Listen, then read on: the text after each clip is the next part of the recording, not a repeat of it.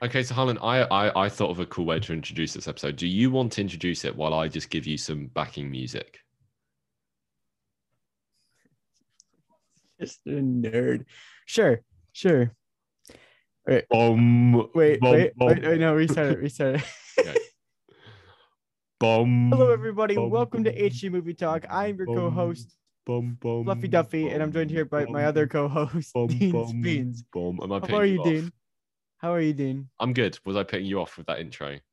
A little bit, because I called myself a co-host, which I am. I guess I am a co-host, We are both co-hosts. but typically when you're introducing yourself, you say you're the host with my co-host. Wow, don't give the audience too much a peek behind the curtain here.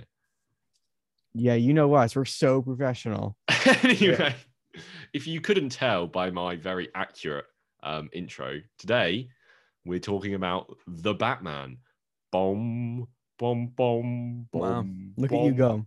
It's been stuck in my head since I watched this But movie. we're not just talking about the Batman No, today. we're not. We're comparing the Batman to the Batmen. All the That's a good Batman. title. You think The so? Batman versus the Batmen. Okay, so basically, we're doing a little competition here.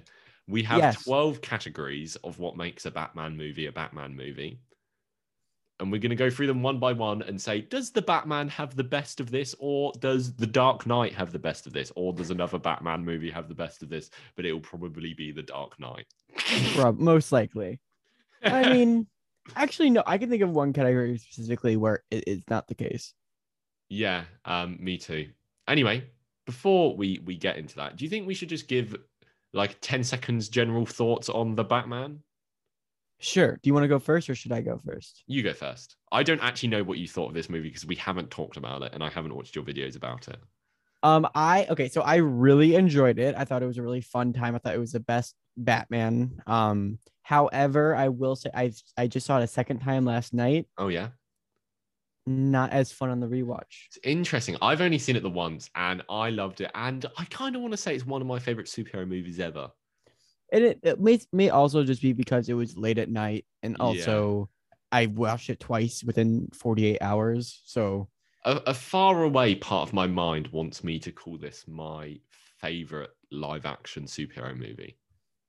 But I definitely will have to watch it a few more times before I say anything that drastic. I think I will always be biased to like Spider-Man No Way Home. Like whenever I think of, but that is a movie made for me. Yeah, yeah. So And I feel like this movie is kind of made for me, and we will get into that. will we? But before we do, should we start off with category number 1 of 12? Yes, category number 1 This of is the 12. Harlan of categories. Attractive actors. Oh, that's so nice of you, Dean. The Batman does have the most attractive actors. That isn't a category, but Robert Pattinson wins. I'm sorry, no one comes close. He's thinking about it. Heath Ledger, maybe, but not in George the Dark Knight. Clooney? Yeah, I prefer Robert Pattinson. Yeah, but George Clooney in his prime. Yeah, but have you not seen Robert Pattinson on the red carpet for this? That guy. Okay, that is He's not attractive in the movie. No. But, well, yeah, he has his moments. Anyway, villains. Yes. How quickly did we start talking about shirtless Robert Pattinson? That was impressive. I was not talking about shirtless Robert Pattinson. That was all you, buddy. I was. I was not. I will admit it. I was talking about shirtless Robert Pattinson. He does have one unnecessary shirtless scene in this movie. Yeah, they just had to show it off. Like, why would he do all that work? All the other shirtless scenes in superhero movies are usually like them working out or something like that. Well, he was just doing some detective work, shirtless. Nah, anyway, leave it. They were like, "Oh, boring detective stuff. How can we make this more interesting?" Shirtless. This is a sidetrack so quickly. Villains. We get a few villains in this movie. Should we talk about the villains and then compare it? Yeah. So we have the Riddler, Paul Dano, the Penguin, Colin Farrell, and maybe Falcone. You'll say as well. Falcone, who's John Turturro. Yes, who is awesome in Zohan. You ever seen the movie like the Don't Mess with Zohan, the Adam Sandler movie? No. Oh, why are you talking? Where's this come from? Is That's that your frame of reference for John Turturro? Yes. Okay. What's your frame of reference for Colin Farrell? Colin Farrell, I just like know him as an actor from various things, but like I've never seen The Lobster. I know he was in Total I kind of Recall. want to say Daredevil. Oh, as Bullseye. Yeah. I just know him as an actor, but like if you ask me to name like a favorite performance from him, I probably wouldn't be able to answer you. Anyway, this is sidetracked. Well, actually, it's this, but like besides, yeah. Should we start with Falcone because like he's the lesser known of the three and like the smallest impact. And I think in previous Batman movies, the mobsters have always been the boring characters. yes, that is true. They've always just been characters for like we keep talking about the Dark Knight, but it's always just been for characters for Heath Ledger's Joker just kind of be like bounce off of, or in Batman Begins, it's kind of just characters for Batman to beat up before he meets Scarecrow and Ra's al Ghul. Exactly, yeah. And in this, I think he's a very compelling character, and I think there is an interesting performance here, and there's really strong moments for this character. Yeah, totally. I think that this is the first Batman movie to make the non-supervillains interesting. Yeah, and I think there is really interesting elements in. We should say spoilers for this entire movie before we. Yes, spoilers, especially because there's one villain we forgot to mention. Oh, Jared Leto appears as the Joker. Yeah, Penguin. I loved him. I'm so happy we're getting an HBO Max show. Unlike Colin, I know this is what everyone's talking about, but this is like the opposite of Jared Leto in House of Gucci. Yes. Because please explain this to me. He's wearing big fat prosthetics and he's doing a silly accent and it works. Just so you know, I figured this out earlier. House of Gucci, Jared Leto, his character's wearing a fat suit. Mm-hmm. The guy in real life is thin. I thought you'd enjoy that, but okay. The next superhero movie to come out after the Batman is another bat-themed one, and that's anyway. He was the comedic relief of this movie, and that isn't saying a lot because there's not much comedy in this movie. Yeah, and that's not a complaint. I'm not bothered by that because it's not that. No, it felt natural. Like it exactly. Didn't... It's not that sort of movie. So if we're talking Penguin, I loved this version of Penguin, and I think he's my favorite Penguin. I honestly, I don't think I've ever seen Batman Returns. Do you not? That one's weird because he's like some kind of mutant thing. Like he's a weird creature in that. But he really is. He sounds very, with my limited American knowledge, he's like such a New Yorker mobster. Because he's like, hey, what are you doing? You know? Yeah. Go on, you were about to do it then. I saw your face prepared. Well, I couldn't remember a line he said. No. What is this? Good cop, batshit cop? Hey, what is it? Good cop, bad cop. He says batshit cop, and I'm like, that's a good joke. And he does a little waddle when he's got the cuffs around his. Yeah, because he's the Penguin. Oh yeah, the line from this movie, who I think of this Penguin, is he goes, "I got you, ha ha, I got you." So good Penguin. So good far Penguin. We're saying best Penguin, best mobster, Riddler, best Riddler. Just gonna say that now. Yeah, and that's coming. Both of us are massive Jim Carrey fans. Yes, and I don't dislike him. I'm definitely more a Jim Carrey fan than you are. Okay, sure. My Truman Show poster is coming off the wall. Can you see that from here? Yeah, because he's like, oh my gosh, this person doesn't like Dumb and Dumber. I'm going to fall off now.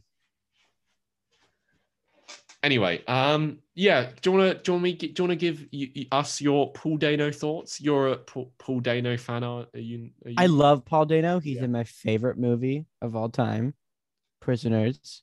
He was also really good in There Will Be Blood. Yeah. I haven't seen him in anything else though. I've seen him in Little Miss Sunshine. Never seen that. I wanted to get that movie actually, but I've never seen it. Yeah. So I think he's really good in this.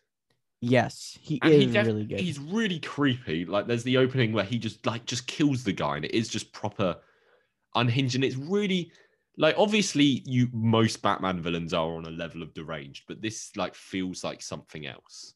Yes. And I'm not saying that in a way like, oh, this is better than any of them or this is worse than any of them, but it's just something different. And I remember watching the trailer. In the trailer, you get the bit where he's behind the bars in the prison and Batman's talking to him. And the bit that, do you remember one of the trailers opens with him getting arrested? Mm-hmm.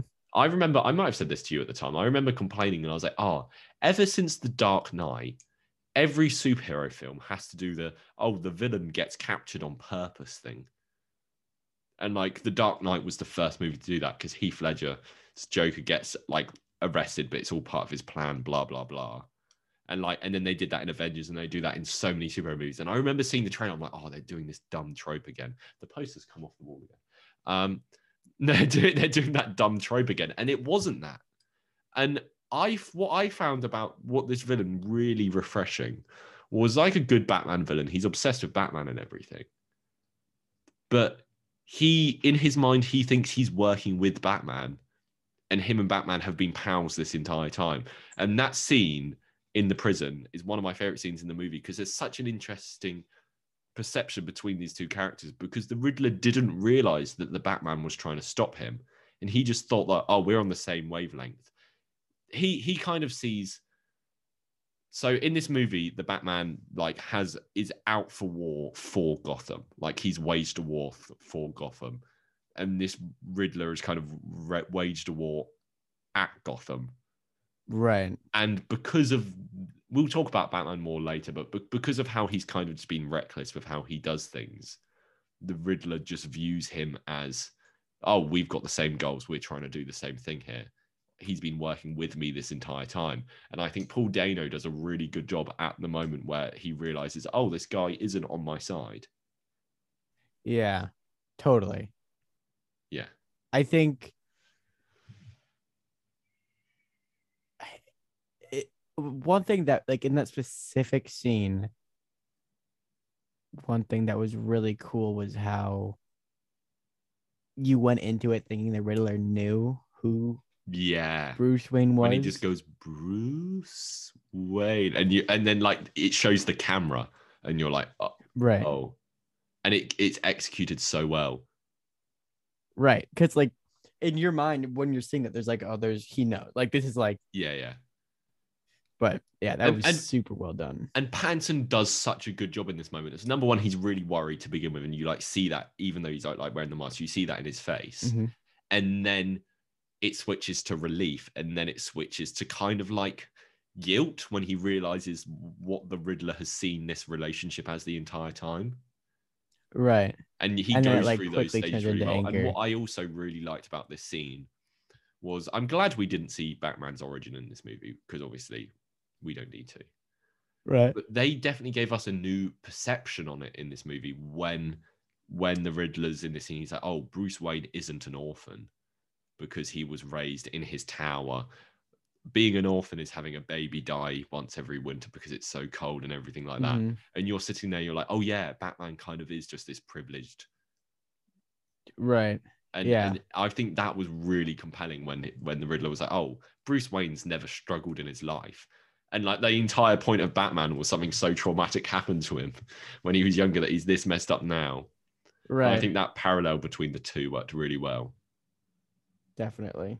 Okay, so is this the best Batman villain? Short answer, I think I'll go with no. Yeah, I think I've come to this. When it comes to Heath Ledger's Joker, it is just it's something else. It's just like nothing you can touch. Like I think poor Barry Keoghan. Oh yeah, we need to talk about that as well, actually. Because I think they went really ballsy with the Joker cameo in this movie. I don't like that. That's my least favorite part of the movie. I think it kind of fell on its face. And that's the one thing I see a lot of people complaining about. That's my least favorite part of the movie, I think. Because I feel like I don't have a problem with Barry Keoghan playing the Joker at all. I don't have an issue with that. I think he will do fine. And I don't have an issue with his performance in this scene. I think his laugh's a little off. Paul Dano's laugh is a better Joker laugh than Barry Keoghan's That's interesting. laugh. I feel like you just need to see the full performance before. Like, I don't have an issue with him being cast or any of the performance. I just, in my mind, my one issue with the scene is I'm just sitting the entire movie and I just feel like dread because I'm like, I don't want to see the Joker again. Right. And I think I was watching a Matt Reeves interview, and supposedly for have you heard about like the backstory of this Joker at all? Yeah. How you like he has this Joker in the Batman has this disorder where he literally can't stop smiling. Yeah. Yeah. That's the idea. And And they that might like always change that, but there was a deleted scene because this is very heavily based off the comic book The Long Halloween, which is one of the few comic books I have read. And there's a bit in that when Batman's trying to figure out what Riddler's doing, so he goes to prison and he talks to Calendar Man, who's like a similar supervillain. And they had a scene in this movie originally where, like, halfway through, Batman goes to prison and talks to the Joker. oh And really? this scene was filmed, I think, and like they just deleted it and switched it out for this one. Which I don't know why they did that. Yeah, I just Because don't. I don't want to see him again. it doesn't fit. Like it feels Yeah, unnecessary. I would if I so there's a comic book arc which I haven't read but I've heard enough about called the War of Jokes and Riddles, where like the Joker and Riddler have a war for Gotham and Batman's in the middle. And I would be happy to see that in a third movie, I think. Like if they made the next movie a Joker movie, but like also give I loved having Riddler as the main villain in this because it's something we haven't seen before. I don't want to see. I want to see Mr. Freeze. I want to see Mr. Freeze, Bryan Poison Cranston. Ivy. Could you imagine Bryan Cranston as Mr. Freeze? Yeah, Would that be perfect? yeah. Just I don't know how well Mr. Freeze would fit into this world, but just give us someone else. Well, Mr. Freeze, I think could like they would do it in a way where it would make sense. I think you could do a really good Scarecrow in this world. But anyway, so we got to the point. So we're saying it doesn't have the best villains. Yes, I think. Which is, I guess it kind of depends how you look at it. Because if you look at all the villains overall in this movie compared to all the villains overall in, let's say, The Dark Knight, because I think we both agree that's the best. I don't think it's that far behind at all.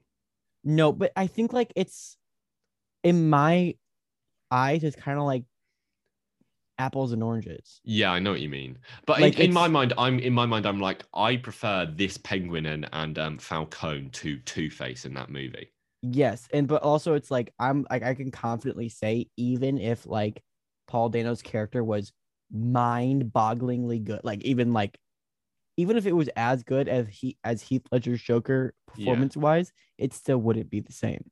I get that. I'm not saying I think one day there can be something to beat that as a supervillain performance.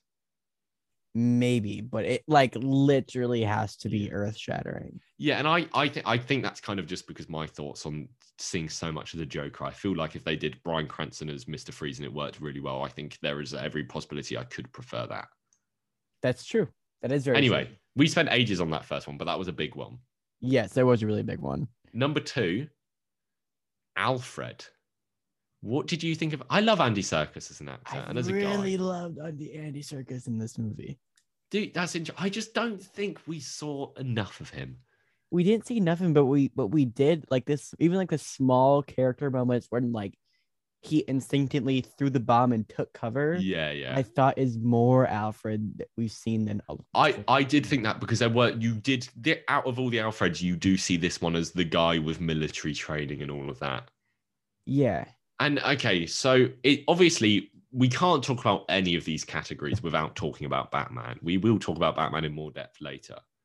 But yes, so obviously this is this is year 2 Batman. This is very early on. And I think you really see that in the relationship between Alfred and Batman. And because he doesn't really want him to be doing this that much. He gets it, but he's not really. Yeah. And I think I did just say my favorite scene of the movie was the one in the prison, but I've changed my mind. My favorite scene of the movie might be the one when Alfred's in hospital. That one. Because I really think good. that's the one scene where you see like real. I think we'll talk about Bruce Wayne as well later, but I think this is the one scene Bruce Wayne is in. if that makes Yeah. any sense. Because he kind of has a moment with Alfred where he's like, I've been pushing Alfred away because obviously I'm so hurt about what happened to my parents and I don't want to lose you. And I think they have a real heart to heart.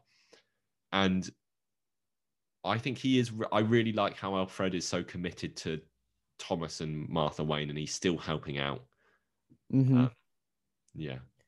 Side note. What do you think? Do you think it's the best Alfred? Before, I just want to say I appreciated, I don't know if you would be aware of this, that they had Aunt Harriet in this movie, who was the lady working at Wayne's house. Aunt Harriet was made as a character because in the 66 TV show and movie, they didn't want, they wanted a woman to live in that house because they didn't want the audience to think that Batman and Robin were gay. So they created this character called Aunt Harriet who lived in Wayne Manor with them, and now she's in this movie. And I just thought that's a nice touch. That is a nice touch. There was a few 60, like in Wayne Manor, there was, I don't know if you're sure, there was a Shakespeare bust. And in the 66, that's how you press the button to get into the thing. Oh, interesting. I didn't even pick up on that. And there were bits, I don't know, I think this is just me looking into it, when Batman was wearing his suit and like it looked like it had the white eyebrows that the 66 suit had on. Yeah, I totally did have that a little bit. And I think that was deliberate. Anyway, Alfred, I don't think this is the best Alfred. Who do you think is the best Alfred? Michael Caine? Hello, I'm Michael Caine. And I just think it's 100% the only reason I say that is because we didn't see enough of him. I think this is my personal favorite Alfred. Okay. Oh, we're gonna have to come to a consensus. I just think, you know, I'll give you Michael Caine. No, I was literally about to say I'll give it to you. Because if this Alfred, okay, if this Alfred, I just want to say, if this Alfred got as much screen time as Michael Caine, he would probably be my favorite. Okay, no, you've won me over. I'm going to agree with you. Okay, the more I think about it, I'm like, yeah, Andy Serkis, what a legend. So that is 1-0 at the moment. 1-1, okay. Sorry. 1-1. Okay, number 2, 3. Number 3, Gordon. Jim Gordon. Lieutenant Gordon. Lieutenant, in this movie? Lieutenant, we call them in the UK, but let's not get into that. Okay. Jeffrey Wright. Straight out of the gate, this is my favorite. I think so too. I think we get the most dynamic. Yeah, and I do really like. We talk about the Dark Knight trilogy, but that also does have the best Jim Gordon. Nobody cares about J.K. Simmons. He barely does anything in Justice League. Yeah, and I love J.K. Simmons. He's my favorite actor out of everyone who's played Jim Gordon. Yeah. But yeah, what I really liked about this movie was that it felt like a sequel to a Batman origin story, if that makes any sense. Yeah, it did. So like already in this movie, Batman and Jim Gordon work together and Batman's coming onto crime scenes and he works with the police more than he ever really does. And I just like seeing that because they could have just done an entire movie of, oh, I don't know about this Batman. Should I trust him? Should we work together? Oh, this is the first time we met each other. We've seen all of that. Right. They were like, oh, yeah, these guys work together. The bat signal's up on the roof. And I think also what's his name? What's the guy who plays Professor Gordon, Jim Gordon in the Dark Knight trilogy? It'll come to me in a second. I'll look it up. Oh my God. Oh my God. How could we forget this? I just always think he looks like Ned Flanders. What go on, say what you were gonna say and I'll find the name. He's really good. Yeah. And I think Gary Oldman, man. He is good. And I think he delivers it's a very close call for me because they're very similar. However, I feel like in this one, everybody's kind of like, what are you doing, dude? And he really has to stick to his gun and be like, no, I trust this guy. I'm with you. And I really like the scene of Batman escaping Gotham PD. Yeah. And I like that moment of him being like, hey, you got to get out of here. And Batman's like, hey, but you're not gonna pardon me. He's like, bless you. He's like, oh yeah, but you're gonna get in trouble and blah blah blah. And he's like, yeah, just punch me then. And then one of the few jokes in the movie was later on when Jim Gordon's like, oh, you could have pulled that punch. And Batman goes, I did. Okay. Next up, are we moving on? Yeah, we're moving on. Catwoman. Zoe Okay. Kravitz, Selena Kyle. I am going to say she is the best Catwoman because You haven't seen Batman. You don't remember Batman I Returns. haven't seen Michelle Pfeiffer. I remember Batman Returns, and I think I prefer this Catwoman.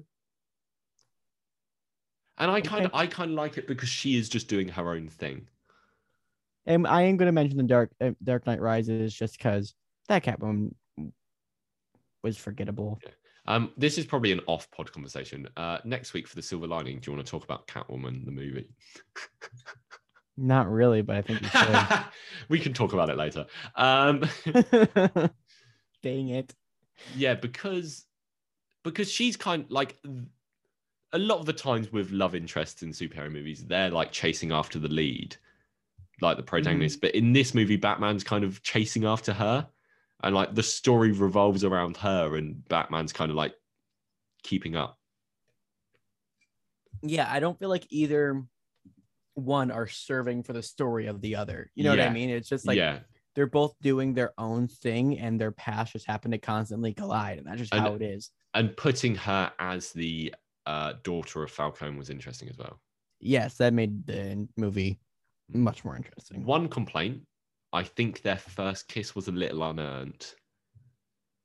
And I think I think the second one would have been a better first kiss. Yeah, I'm with you on that one. Okay. Oh, is that Catwoman talked about? I think that's Catwoman talked about. It was good and good action as well. I liked it when she was like, you saw hints of her normal thing when she's like using a rope to like knock people over. Yeah, I wish my friend said this when we walked out of the movie. He wishes he heard like whip crack. Yeah, I feel like it kind of was. They had things like this. Like there was a moment where Batman hits a fire extinguisher and smoke appears and he disappears. Yeah. And I feel like that moment is kind of, in that moment, Batman's kind of like, oh, I should, use smoke bombs.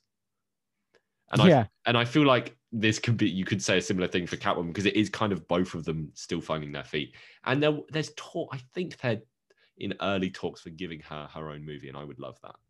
Me too. I think that'd be really cool. Okay, next up. Big one. Big one. Bruce Wayne. The one element this Bruce Wayne has better, there's a few elements, but I'm going to say now it isn't my favorite. But one element this has better than the others is what I said earlier on about how the Riddler kind of gives us a new perception on his parents' death. And so Bruce Wayne isn't really in this movie. Sure. But that is to like serve Batman's arc. And it's also Bruce's arc. You know what I mean? Like, yeah, exactly. So he's not in this movie, but there's a reason for that. Yes, exactly. But the one thing I kept thinking when I left this movie, I'd see what you think about this. I think this movie is missing a scene because so like Batman's main arc in this movie, which we're going to talk about, is him like learning it's about hope as much as it is about fear. Right. And how he can't do everything as Batman. And I think what this movie was kind of missing was a scene at the end where Bruce Wayne does a press conference and he's like, oh yeah, Gotham is currently like completely destroyed. I'm going to donate this much money to help the city. And I like kept expecting that scene to like help his arc, but it never happened. But I think that might be purposeful because maybe he isn't at that place. Yeah, exactly. That I did, and then like I've been thinking about this movie a lot since I've watched it.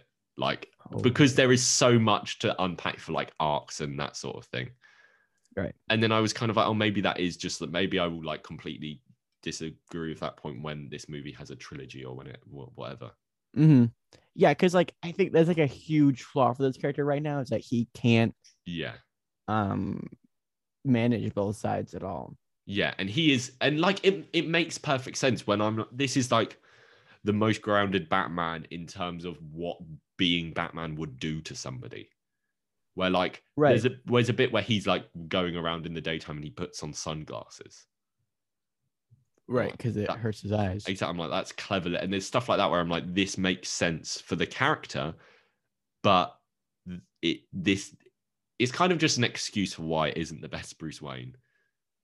Sure, but who do Would you think is the best Bruce Wayne? I don't want to go with Bale again because I we keep don't think it is. I don't. no. I kind of don't like Christian Bale's Bruce Wayne. Yeah, I get that. I completely get that. But when I think about it, I keep thinking about. I really like the scene where he falls asleep in the boardroom meeting. I like that. Mm, But I think I'd go Keaton. sure, let's give it to Keaton. Okay, and we should say we were giving this is all live action. If that's not clear. Yeah, no Kevin Conroy. Yeah. Okay. Speaking of, we knew who'd win the next round if we were talking about Kevin Conroy. Uh,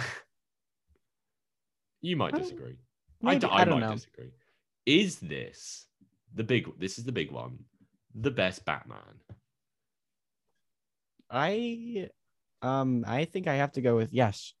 I think I've got to agree with you. This. Oh, Because I, honestly, it would be a significant amount closer if Christian Bale's Batman's voice wasn't the way it was. that's interesting. What I can I? Okay, I'm going to apologize for keep saying every part of this movie was my favorite part of the movie. But I just remembered part of this movie, which is 100% without a doubt the best part of this movie. Oh, okay. And like, I'm not going to change it after I've said this. Actually, I might change it. We'll see how I feel. Um, the opening, Yes. Yeah, I was hoping you where say that. where all the thugs are running away from the shadows, and every time Robert Pattinson starts narrating in this movie, I'm like, this is the crap I live for. Where Yeah. he's like, I can't be everywhere, but he's like, I hide in the shadows. I am the shadows. And And the then soundtrack behind it. Oh yeah, my and god, it's it's so good. just so cool where like you see all these crimes happening, you're like, and in your mind you're like, oh, Gotham isn't a good place, and then it cuts back to the bat signal, and they all notice the bat signal, and they all get freaked out, and I'm like, it's just so cool. And every time he's anywhere, he just very slowly just walks out of the shadows, and I'm Right. like, this is 100%. Like Christian Bale's Batman, I'm never bought into the idea that that is the kind of Batman who like is like an urban myth amongst criminals Right. Yeah, because exactly. he's driving a tank down the center of town.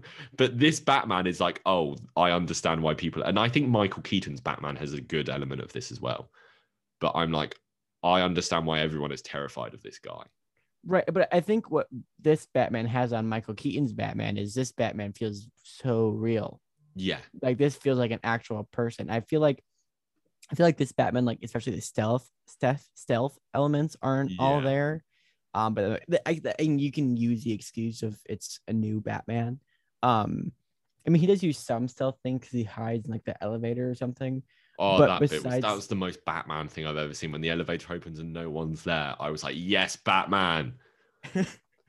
but like he takes a lot of bullets to the chest, and like that isn't something Batmen do. They find a way to, Yeah, yeah. they do that moment of hesitation isn't there at all. But he's a new Batman, so they can use that crutch. But I don't know. I No, don't know you're where right. he's going on. I had something to say about this Batman. It's just I think something missing from Batman movies is that kind of narration, and I think it works really well here. Yes, definitely. And So just seeing into this, what you're saying about Batman being realistic, I don't like whenever people are like, oh, this superhero movie is so unrealistic. I don't care if like they've got fantastical powers and they can do whatever.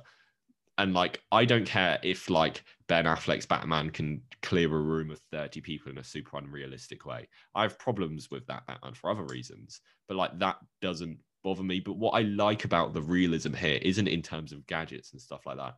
It's in terms of like his psyche and how he acts and like what being Batman has done to him and all of that. I just loved. I think I get what you're saying, and I definitely agree with you. I think like just because a movie is grounded and realistic doesn't necessarily make it good. But I think to the extent of which that is executed, it goes both ways on the Exactly. spectrum. Yeah. And I think that although the Tim Burton Batman is really good, I feel like it has more potential to be pushed into this fantastical Gothic world. But this one is just executed perfect. Like it literally feels like Yeah. a real thing that happened because everything. I mean, there are some things, but it's extremely realistic and it's done really well. And like we've talked about his arc a little bit, but moments where it's like something I really like his ending with this movie, like believing in hope and that sort of thing, I really liked as an idea for Batman because it's not something that's ever really explicitly been said in any of these movies. Right. And something I like kind of noticed today was a really cool parallel is every time he enters somewhere, like I've already said, he steps out of the shadows. Just like in the church, in like at like the funeral and at the start of the movie, he always just slowly walks out of the shadows, and you're like, oh, this guy is terrifying. But then the movie ends with him lighting a flare and leading a crowd of people, and I'm like, that is cool. Like that's that is him. cool. Okay, so we're in agreement. Yes, we definitely are. Okay. Next up, we have gadgets and suit. Okay. Favorite suit, I think, probably. I don't know. It might be tied with the Dark Knight suit. That's Not it. Batman I Begins don't like that suit. I like Ben Affleck's suit for like the look of it and like it fits into that world well. It does fit in that world well. But I think I really like the Dark Knight suit, but I think Pattinson's. Battinson's suit is my favorite. But when it comes to gadgets, no. Yeah, because he doesn't. What does he use? So he has like the adrenaline. Emblem. Yeah, the emblem, adrenaline. I really liked the adrenaline. That was that cool. adrenaline, or was it Venom?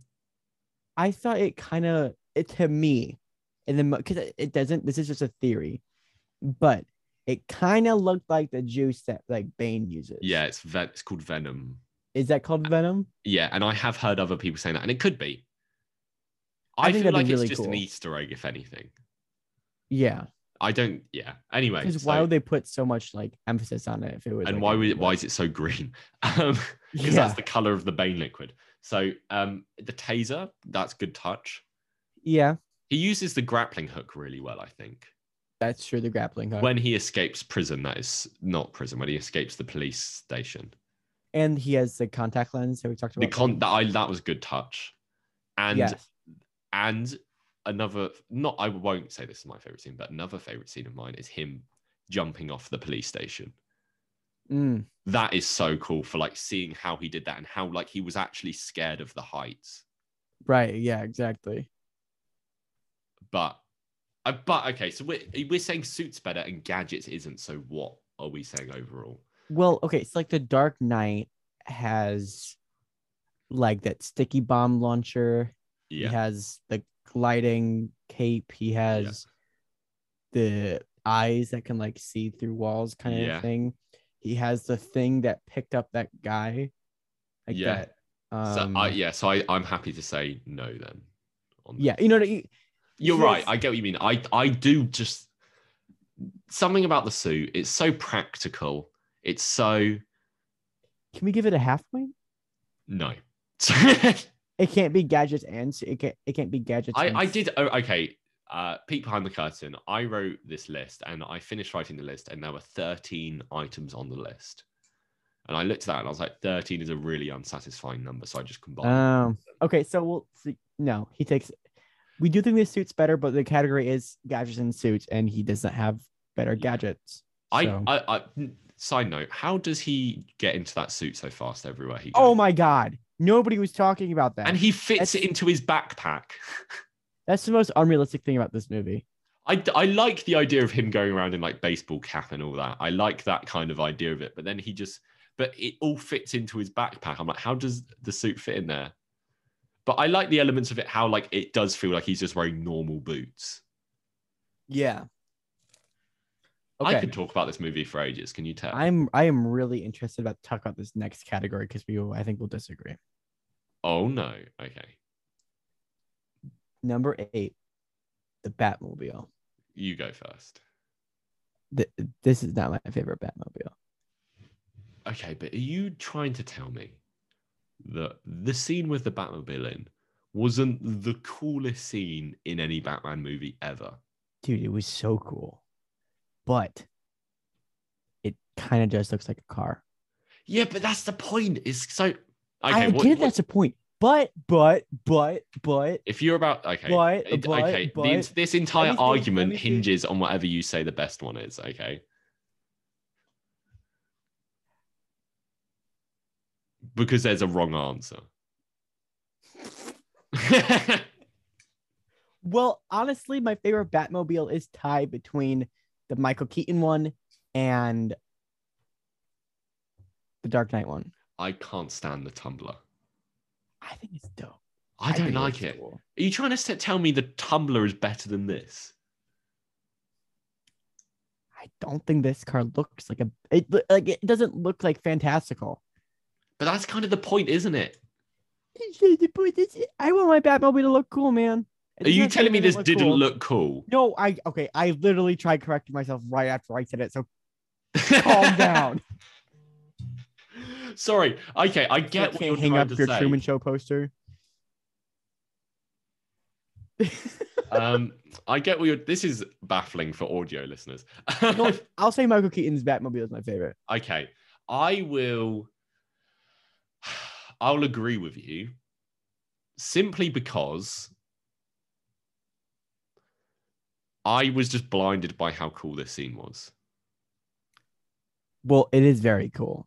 Because just the bit, because it was in the trailer, but it was even cooler in the movie where like there's an entire pile up and Batman goes up the ramp and goes through the fire and Penguin's like, I got you. And then the car flips and then you just get the slow shot of Batman walking towards, and then he does the lean down and look in.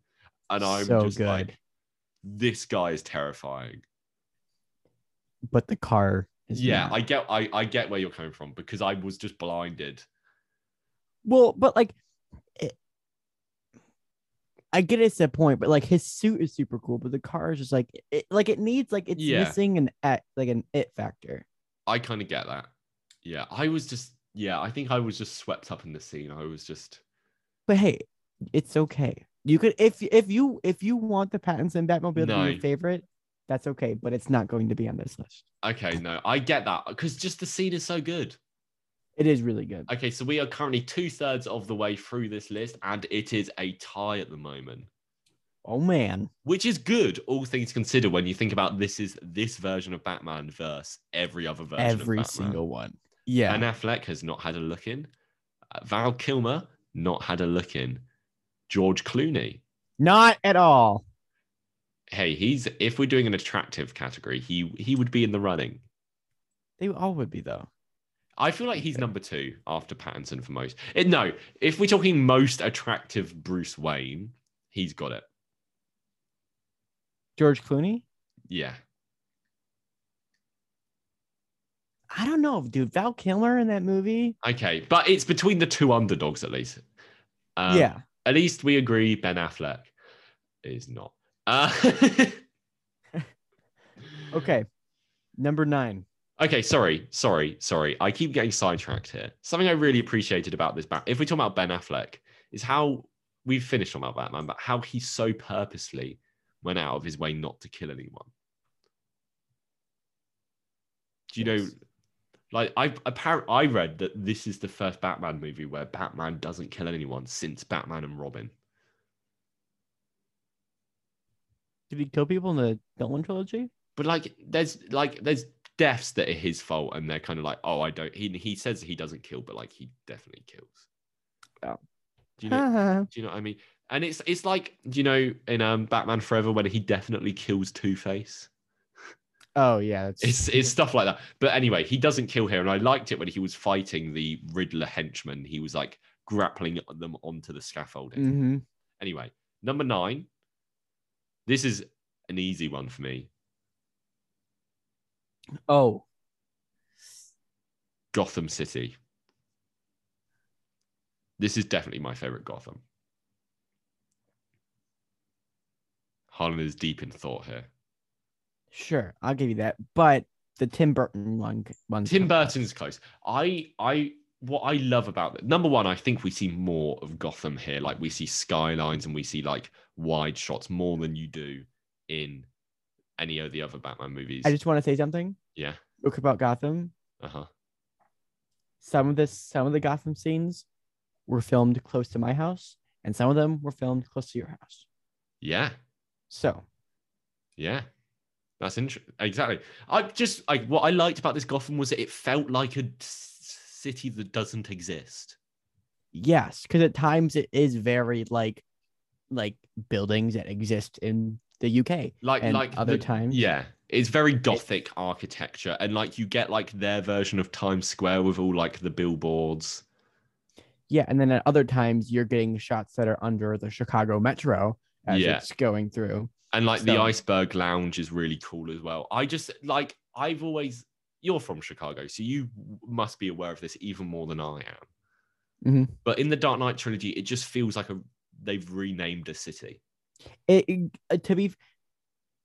Chicago is the most Gotham looking city for Yeah. sure. Like if you're ignoring the skyline, like if you get into the like nitty gritty, like under the train stations and stuff, it definitely looks like Gotham. But it is missing like that Gothic tone that the Burton that kind of like emulate.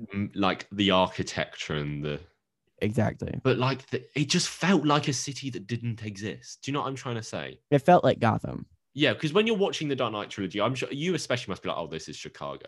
Yes, and they would be like, "Oh, I was walking down that street," And it's kind of to do with like the really wide streets as well, and that sort of thing. But here, it feels like a place that doesn't exist. Yeah, for sure. But like, also it would. Yeah, exactly. It doesn't feel. It feels like you've just like fallen into a parallel universe, which kind of is the point, I suppose. Yeah. So that's an easy one to the Batman has the best. And also, it was like personified really well. And like it felt like a grungy place you'd hate to live.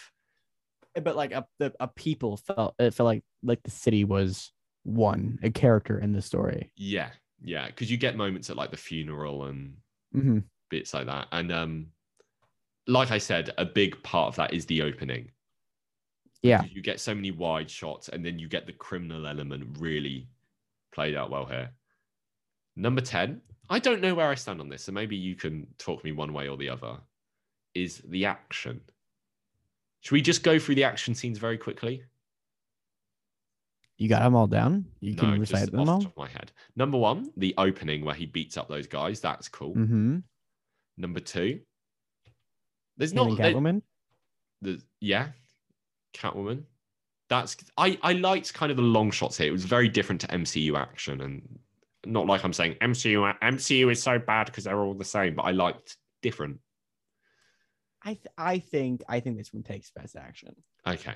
I don't like have strong feelings either way, so I'm happy to go with that. Yeah, because I think like honestly, like the action, in my opinion, is not like crazy good. Like is that like mind blowing? Like you need to see this movie, it's not like hand-to-hand combat. Exactly. And I think that also could be like a sound design thing, or just like I think also it's because Batman isn't necessarily good at what he's doing, so he gets pummeled around almost as much as any of the other criminals do. I honestly, I think the reason why we think the action is so good in this movie is because of the next following 2 categories that we're about to talk about. And I think we're going to talk about these very briefly. So the movie takes action? There is no action. We can give it to the Batman. For these next 2 categories, there is no doubt in my mind that the Batman has the best version of them.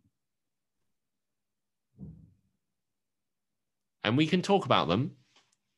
Number 1, 11. Actually, okay, I would understand if you disagreed with me on number 11, actually. Now I think about it. Do you disagree?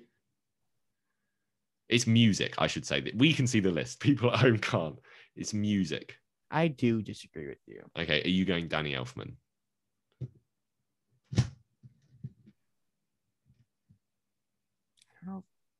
God. this is really hard because it's putting like 3 of my favorite composers of all time against each other. Yeah. Because you got Hans Zimmer. Yeah, I get that. I just don't think there's okay, so at the start of this episode, obviously I was doing the joke about singing the Batman theme, and that has been in my head since I've watched this movie, and I think it is so recognizable. But I don't think Hans Zimmer has done that for The Dark Knight. No, but you listen to the soundtrack and you're like, man, this is really good. Because Yeah, me and my buddy were listening to it on the right way there to the movie. that's interesting. I would understand if you said Danny Elfman is better. I would disagree with Hans Zimmer. I know, like, yeah, obviously Hans Zimmer has done amazing work on other films. But if we're No, talking, I'm gonna have to say it's not, but I'm not gonna be able to tell you which one is just because it's so close. But it's so close, but it isn't like that good where I'm like, this is the best one. Just to talk about the music a little more, there were cool moments. Like, I don't know if you noticed, I can't remember when it was, but there was a bit where like they had a bat screeching like incorporated into the music. Mm. And I'm like, that's clever. So I can go not for music. I'm happy with that. Okay. Although I feel like I just think this might be my favorite superhero score ever. It's definitely up there. More than like Avengers? I don't. The Avengers isn't that recognized. They've got the one thing, and then the rest of the movie is fine. Oh, that's true. That's true. Like, I would understand if you were telling me Sam Raimi's Spider-Man. Top 3 would be Raimi Spider-Man.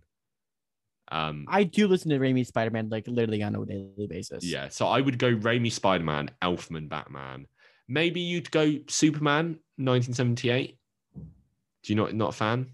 Recognizable, but not my favorite. Okay, and then I'd go this as well. I think they're the 4. If you start talking about soundtracks instead of scores, entirely different. But that's yes, exactly.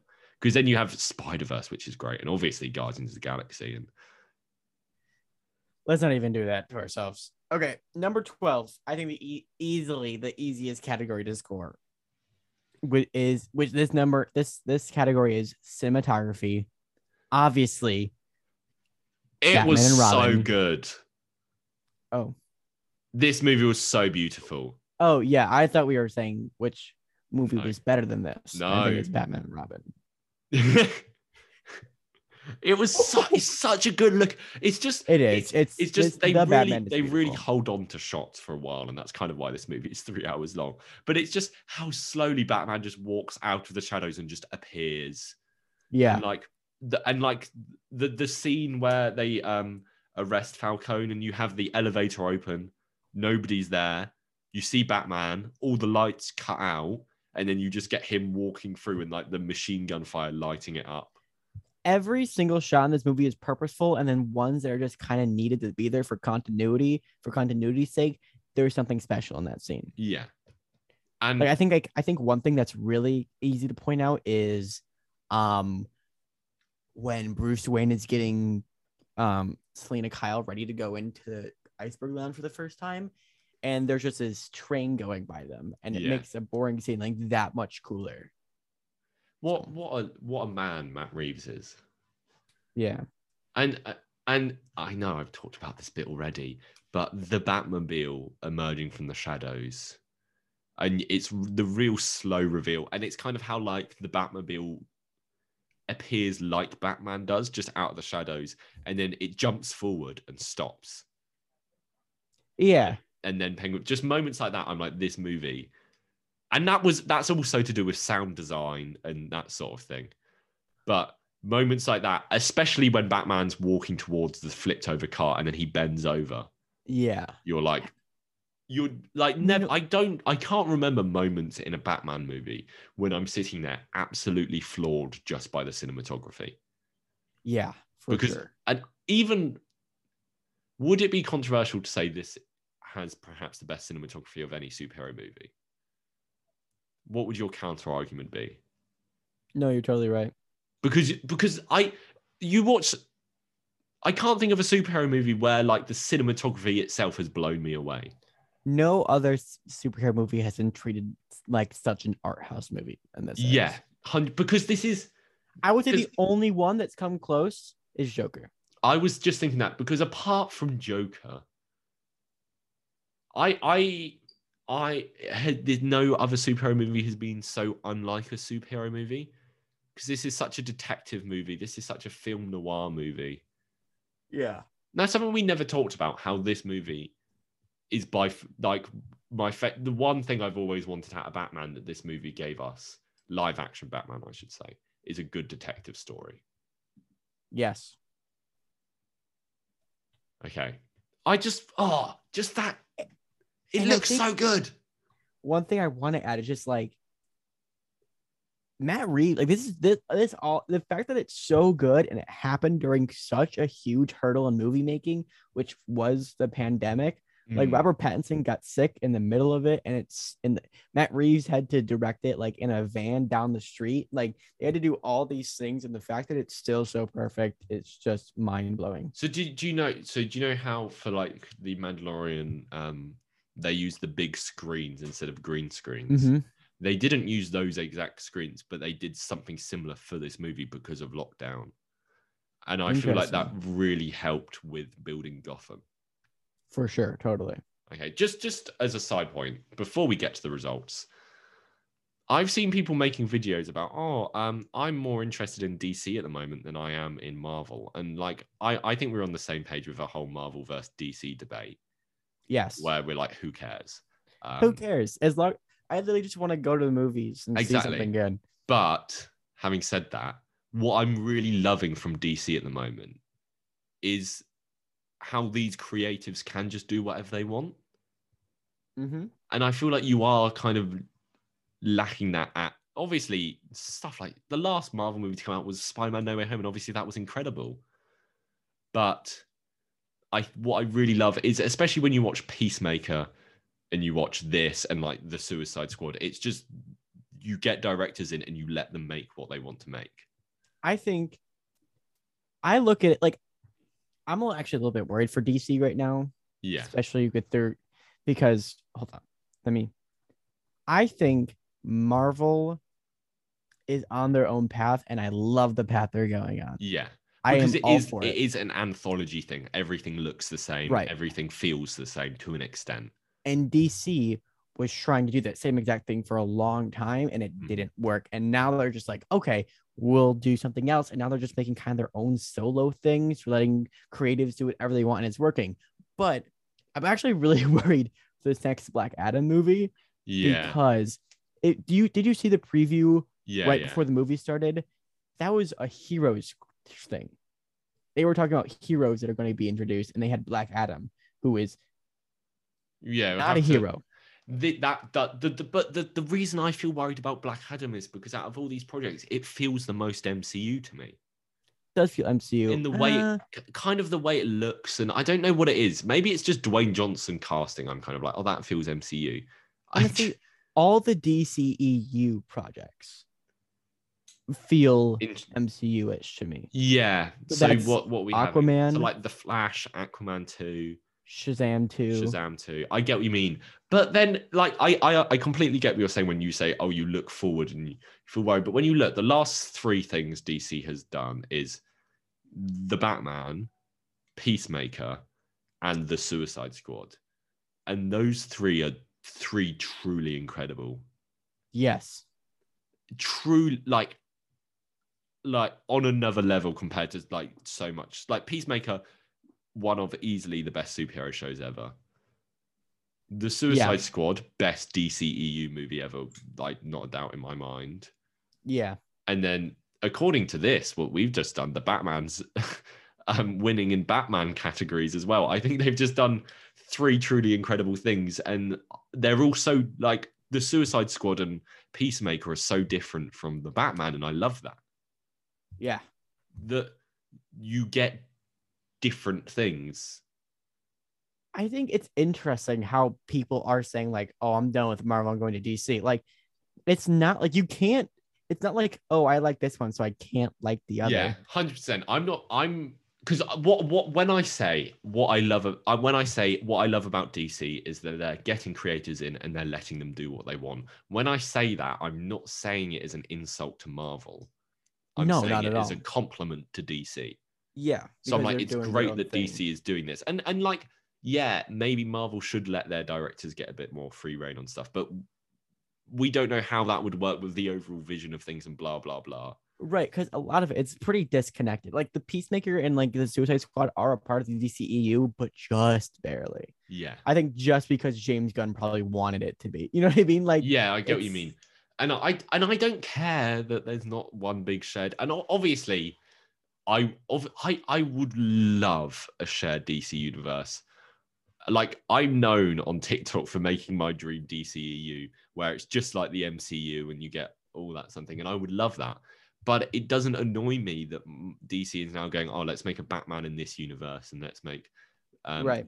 I don't care that everything's separate now, because I'd love to see a good Justice League movie, but Yeah. I'm not bothered that they're doing things separately. And I think like with time it'll come naturally, honestly. Yeah, exactly. I feel, and it'll be an interesting one, because I feel like they might do a Justice League movie, but you could get like Peacemaker in it or something like that. Right. Yeah, they could And do like a grounded Justice League. Well, actually, that'd be kind of stupid. But yeah, but you know what I mean. Like it would be different to what you yeah, expect in the comics. And like part of me is like, oh, if I could choose, I would rather a really solid DC universe than a really solid Marvel universe, just because before the MCU existed, I think people, I don't know, I think DC definitely has more iconic characters and more iconic villains, and part of me just really would love that. yeah. Okay, last thing. This, I feel like this is gonna be a long episode, but Not an issue for me. yeah. So just to say, out of the 12 categories, 1, 2, 3, 4, 5, it 7-5. So the Batman wins 7 of them. Is this your favorite Batman movie?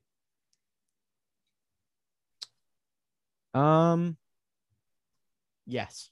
Yes. Okay.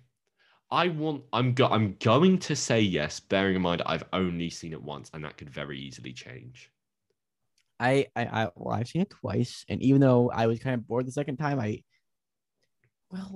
yeah, I do. Yeah. Just because I feel like just because I love just like not a good looking movie, but just like a movie with I don't know. It was definitely a prestige. In simple terms, like it was a prestige superhero film. Yeah, and I just kind of like that now more than The Dark Knight. Yeah, I get that. I get where you're coming from. Last thing to talk about. We've talked about this. What would you want to see a sequel? Do you want a sequel? Do you want more spin-offs? Well, sequel's coming. We know a sequel's coming. Yeah.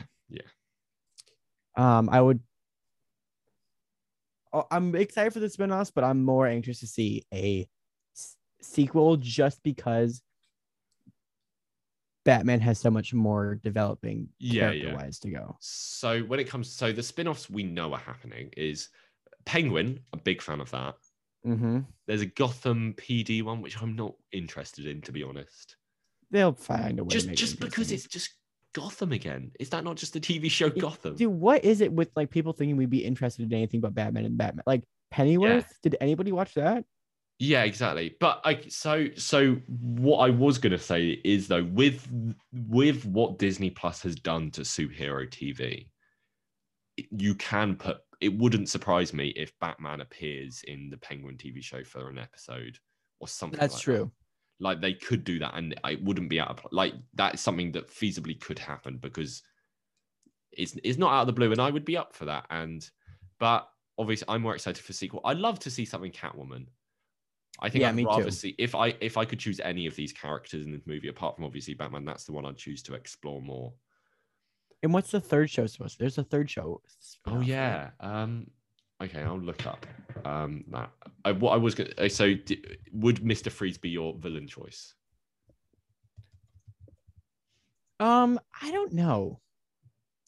A part of me is really anxious to see Barry Keoghan's Joker. Not anxious, but like I'm like excited for it. But like I don't want a Joker, right? I think Mr. Freeze could be interesting. Oh, okay. Sorry. The third spin-off, which I quite like the idea of this, is an Arkham Asylum type thing.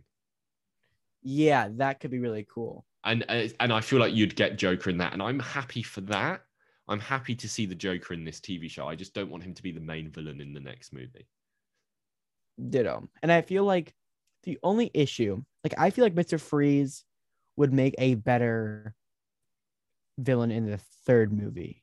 I get that. Because Mr. Freeze is a lot of story. Yeah, I get that. And yeah, you'd have to focus a lot on Mr. Freeze.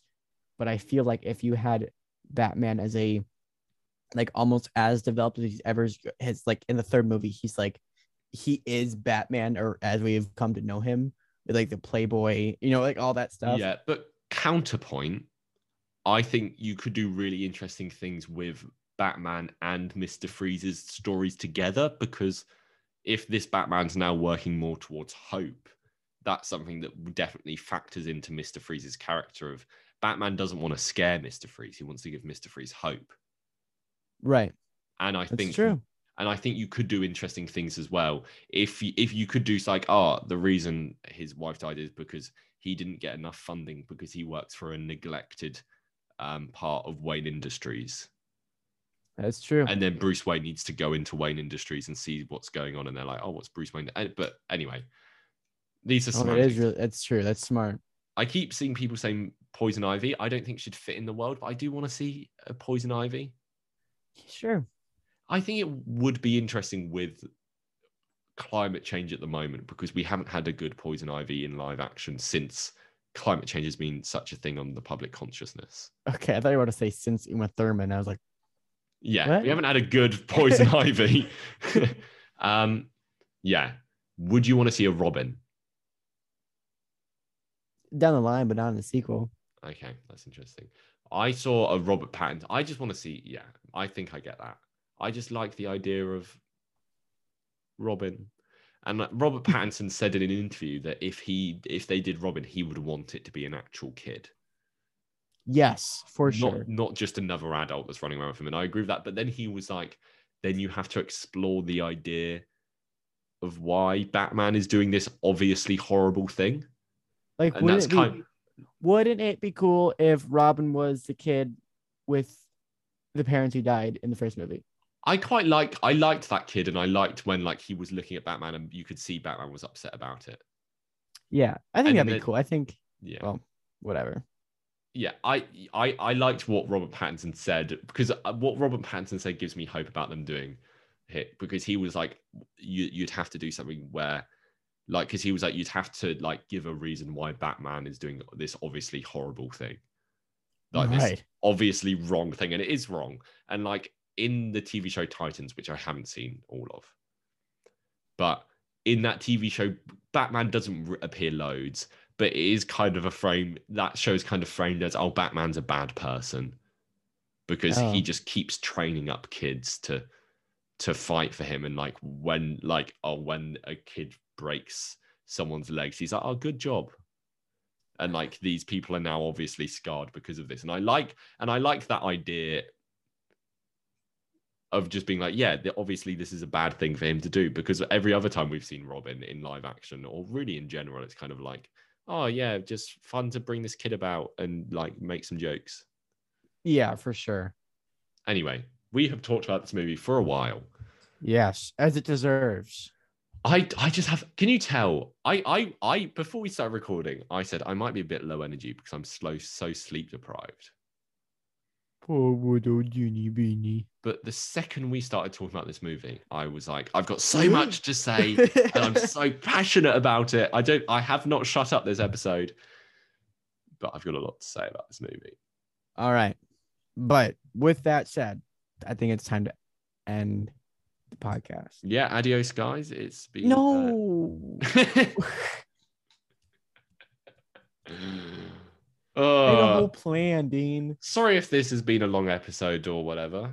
Yeah, well, you watched it all, so you don't seem to mind. Yeah. I've just, I have a lot to say about this movie, and I haven't had much chance to talk about it since I watched it, so this has been good for me.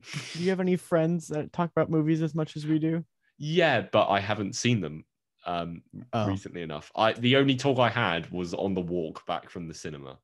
With Will? It was with Will. Will told me he was going to listen to this episode. Let's see if he listens to the entire thing. Hi, Will. Will, if you're listening to this, please message me. And yes, and say Oompa Loompa. Okay, then we know you've listened to the whole thing. Yes. Please don't listen to this next to me though, because the one time you did that was a real weird experience.